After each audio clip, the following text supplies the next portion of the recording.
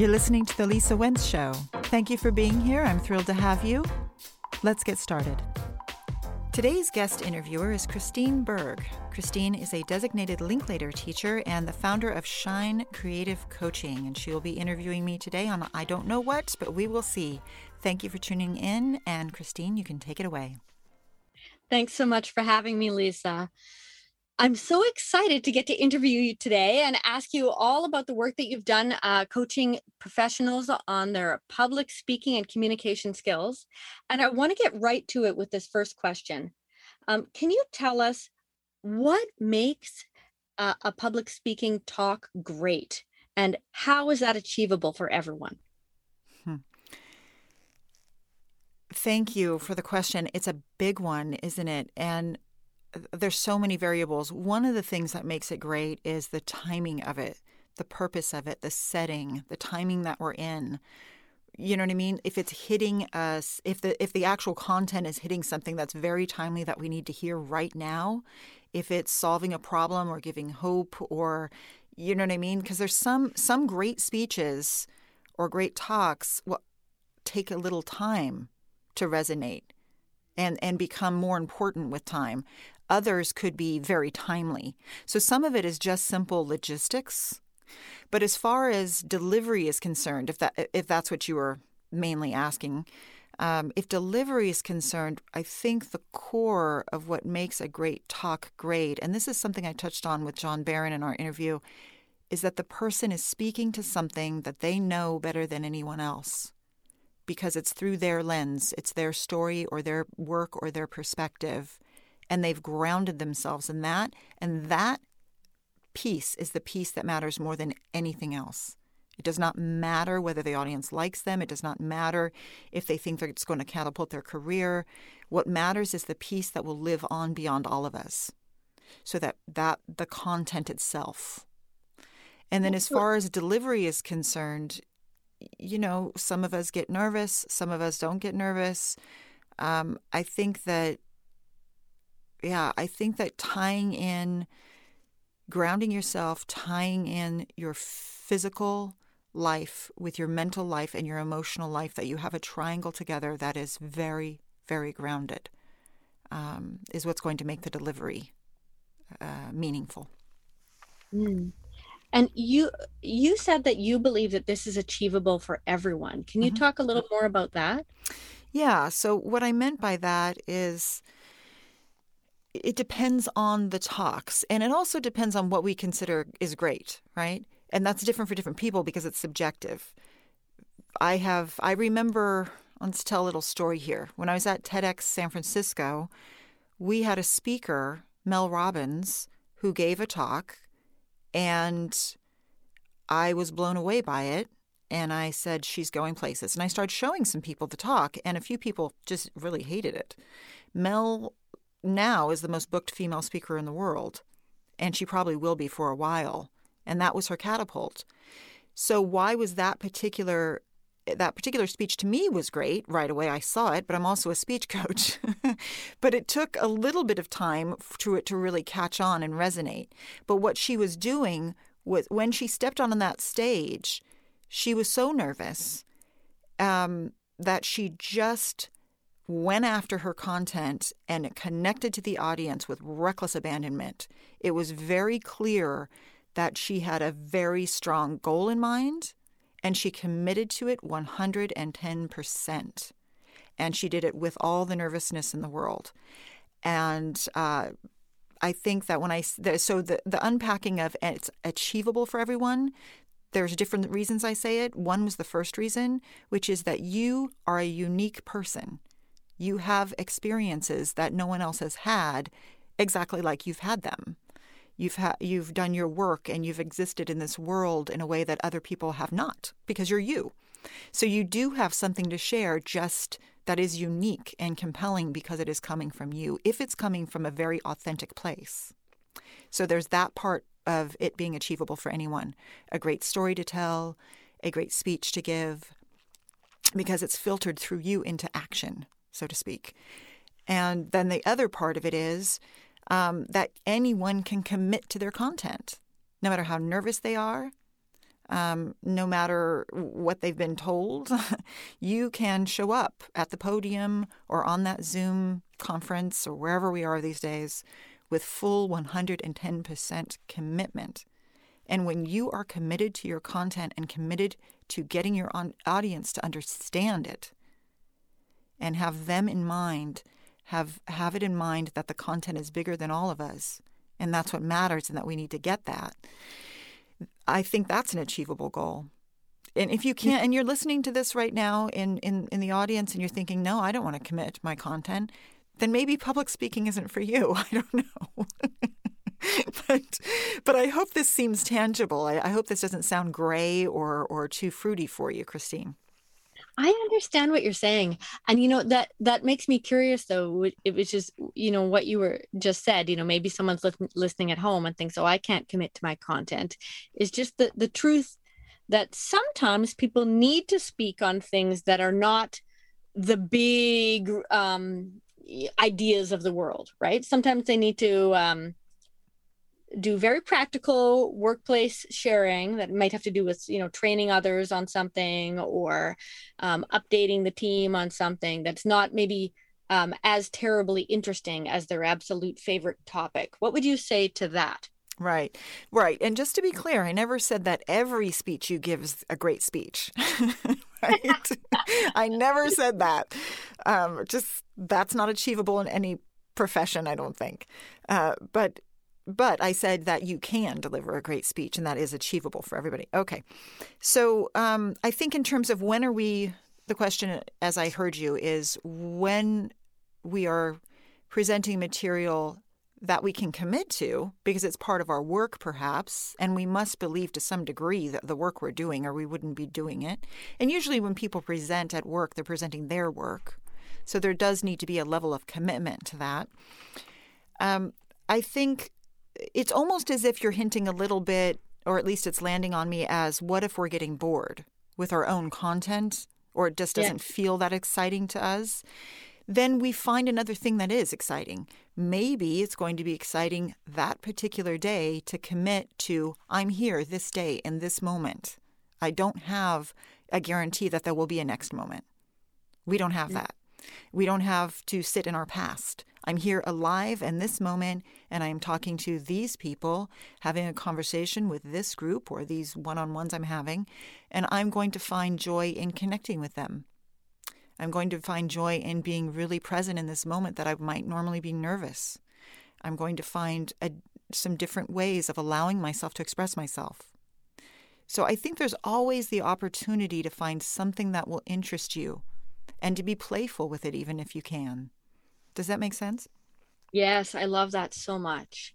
Right? Because it seems to me like what you're saying is that if you can find that personal interest, and maybe it's only for that specific day and that specific moment, but if you find that interest to follow, then you can connect, you can commit, and it will also take you off of the track of thinking that brings you into your nerves and your fear and all of those other things. Yeah, and I think that, the question of also it sounds a little bit like addressing, would I rather be somewhere else? You know what I mean? Instead of, because that is I think that's behind a lot of different thoughts that clients will bring to me. Whether they'd rather be somewhere else because they fear public speaking, they don't want to be talking to their board of directors, they don't want to be talking at the all hands meeting or the things that they're doing on a regular basis. That could be true about many moments in life. I'm really enjoying this conversation with you, and I love being here right now, Christine. Yet at the same time, I'm sure there's a part of me that would rather be drinking a margarita in Mexico on the beach. Let's be honest. So there's levels of, I don't want to be here right now, right? But ultimately, this is where we are, and we can choose to make it a good experience, or we can choose to make it a bad experience or a less than stellar experience. So again, maybe it goes back to choice. I love that. Can you talk a little bit more about this mindset work that you do with clients, especially when you're working with things like imposter syndrome? I think a lot of people feel that. Can you share a bit of that work with us? Yeah. The first thing I do, and I think any coaches listening to this probably will resonate, the first thing that I do is to get them to tell me as much as they can. Some of my clients will go very, very personal with me. Some will go a little less. It's really about what they're comfortable sharing so that I can sort of filter through what's important and what's at the core of what they're experiencing. So I might ask questions like, when did this start? When did you start feeling like you weren't worthy? When did you start noticing that you feel like you're getting recognized for something that you don't deserve? And I'm speaking to imposter syndrome particularly right now because you brought it up. If it's something like an inner critic, I will definitely ask, when did this start? Usually people will answer childhood. Sometimes clients will say somewhere around late teens. And there's different reasons for that, of course. But if we can identify the exact moments of trauma or exact moments of any kind of trauma, bullying, negative messaging, worse kinds of trauma, then when we can get it out of the subconscious and into the front where we can really look at it, now we can get it out of the way. But if it's just stuck in its secrecy with them, then it's going to stay there and it's going to have power over them. There's a real, there's empowerment in getting the fears, the criticisms, the self-criticisms, the imposter syndrome out in the open, speaking it out. The physical act of talking about it in itself will start to help to move the needle. It's almost like an exorcism or something. You're bringing something literally out of the body. From there, we start replacing the negative thoughts that are usually not based in truths to real thoughts. So let's say I have an award-winning speaker or a very, very successful person in their field, and they're telling me that they don't feel they deserve it, or they always feel like a phony, or they're going to eventually be found out that they're not really as experienced, We start replacing those negative thoughts with real thoughts. Well, you wouldn't have won this award if you had plenty of competition in this, and you won the award. That is concrete proof that you deserved it, things like that. So it has to be, to unravel this, we have to replace the negative thoughts with real thoughts is basically what I'm saying. I know I'm beating a dead horse at this point. And then for others, if it's really deeper trauma and they're up for it, then I will help them pick apart the parts of their personality that they compartmentalized. When we experience trauma, technically that's usually something that's bigger than we can handle, right? And so as humans, we compartmentalize ourselves a little bit. So we'll stuff the traumatic experiences away into the back of the mind or to the side or however you want to phrase it. Another part of us will take over. And that part I usually call the adult self, right? We make the decisions, we show up for work, we pay our bills with that self, where that's the main decision maker of who we are. But we have other parts of ourselves that exist. I have a creative side, I have an inner child, I have a side of me that sort of held the trauma and then things like that. And if you can actually have a conversation with those different parts of yourself and let the stronger parts, the more nurturing parts, almost the maternal paternal parts of you, take care of the part that has been holding the negative experiences, you start to find that it's really what you've been carrying. The antidote has been in your palm the whole time. You may need somebody on the outside to help facilitate that, but really our ability to overcome our obstacles is always there. Mm-hmm.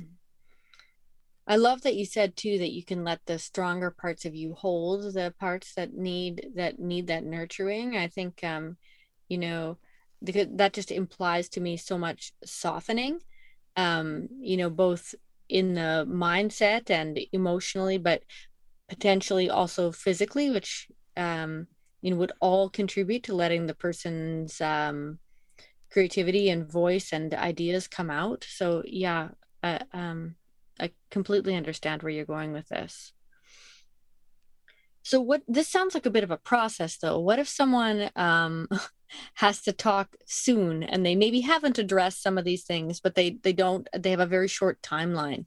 What would you say to those people? Um, yeah, like let's say, and this happens occasionally, somebody sort of waits a little bit to the last minute and says, I've only got a week or two and I've got to give a really important keynote or I've got to do something like that, right? Um, the process is still the same to a degree. I think that meaning that we still have to work from a place of logic. We don't feed into any kind of criticisms. I will not allow someone to criticize themselves in my office, and I tell them that right away. They can critique all they want. Critiquing is healthy, but no criticisms. And so I think the answer really is that we look at their content. We do a lot of work around breathing, to calm the mind, to help fuel the voice, to help focus the brain. We do a few run-throughs of their content and record them.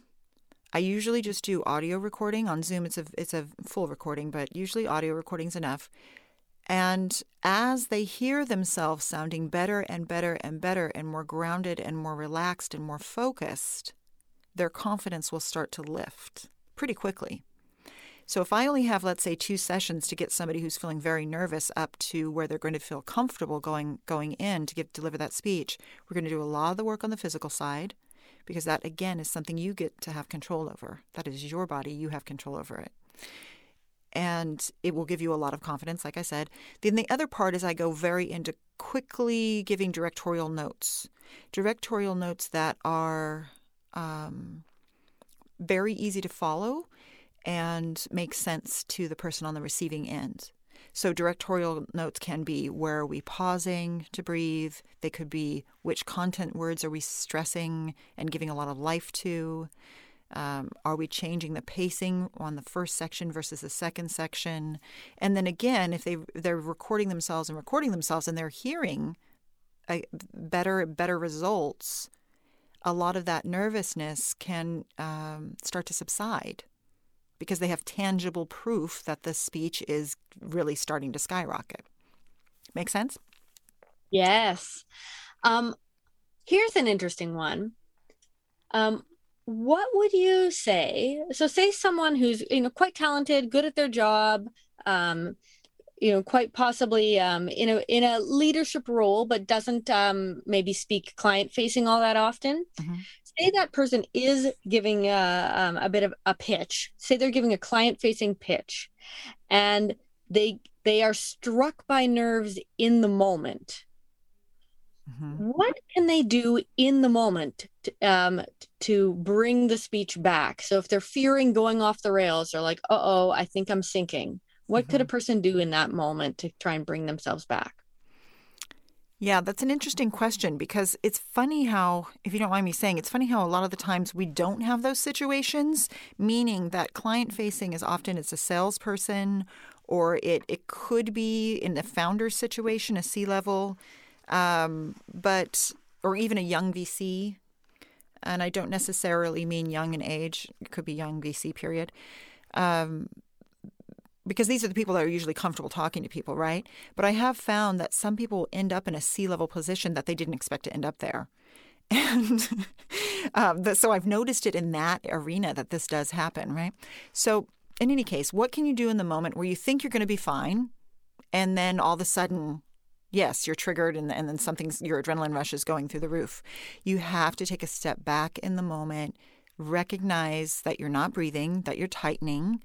Relax your belly, start to breathe in through your nose very slowly, and start letting your eyes take in information. What you don't want to do is allow yourself to go into your head and down a rabbit hole. You want to stay in the external space. You want to make sure that your breathing is deep so that you can combat the adrenaline rush, and that you're really looking and seeing what's outside of you. Because I think what ends up happening in the panic stage is that we then start going into our thinking, and we separate from our audience. It doesn't matter if the audience is one person or 1,000 people. We start to think things like, oh, this isn't going well. I'm getting nervous. I'm sweating. Can they tell? And we start talking to ourselves. We don't want to do that. We don't want to go into the internal space. We want to go stay out in the external space. So you need to do that right away. And this 10 seconds. You can do this within 10 seconds in that moment to combat the panic. Don't feed into the panic. Do not tell yourself things are going bad, just at all. That's not healthy for your mindset. And I think the other thing you can do is ask a couple questions. Give yourself some time to listen to the other person so that, again, you can be focusing a little on your breathing at the same time while you're listening to them and you're creating some rapport. They're feeling heard. You create then a relationship of rapport and sort of, how do I want to put this? To make it like you're not sinking in a little boat by yourself, but you're actually with them in the safety boat. Does that make sense? Yes. And I love what you're saying about building rapport and finding connection.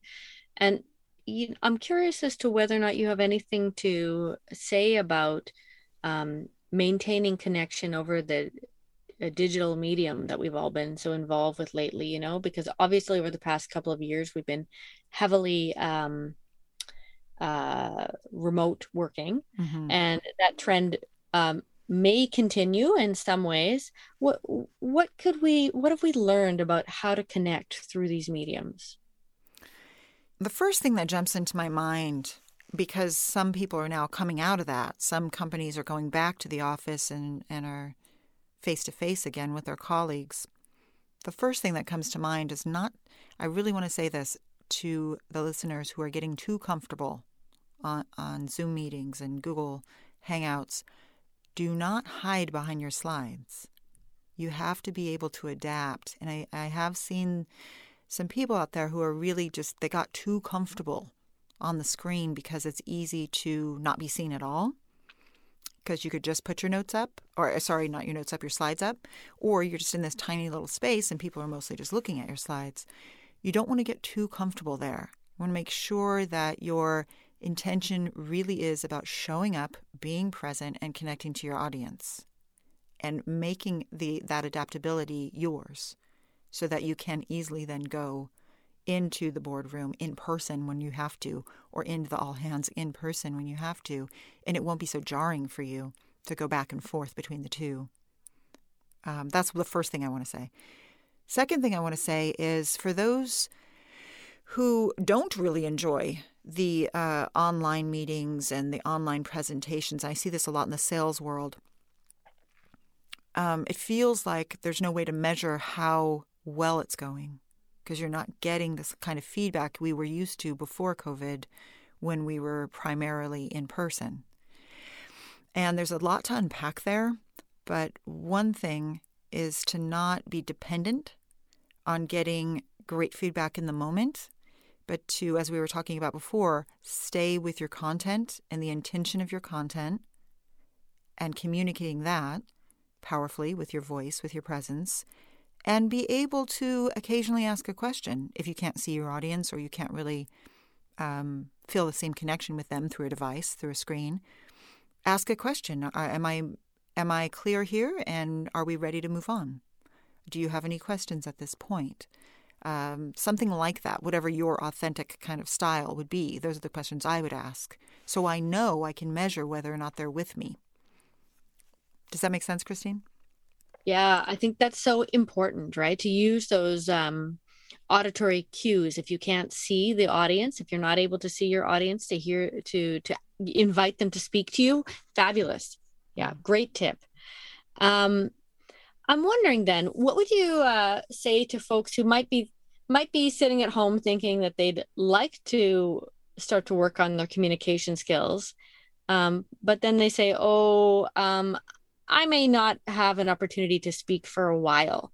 Maybe I'll call like later, or maybe the opportunity won't ever come. Maybe it doesn't apply to me. What would you say to those people? It's better to start now. It's better to start now.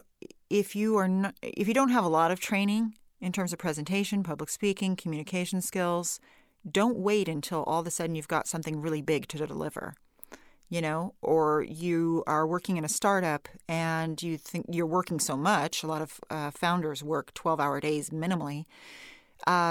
You don't want to wait until all of a sudden you've got a meeting with Sequoia or another really big funding VC firm or whatever and have a week to prepare. Start now. There's no reason not to, generally speaking. Yes, we have some of us has very busy lives, but I wouldn't say put it off. I think you're doing yourself a disservice if you're in a profession where you know you're going to be speaking in situations that are probably going to cause a little bit of anxiety and or you're just going to want to really perform well.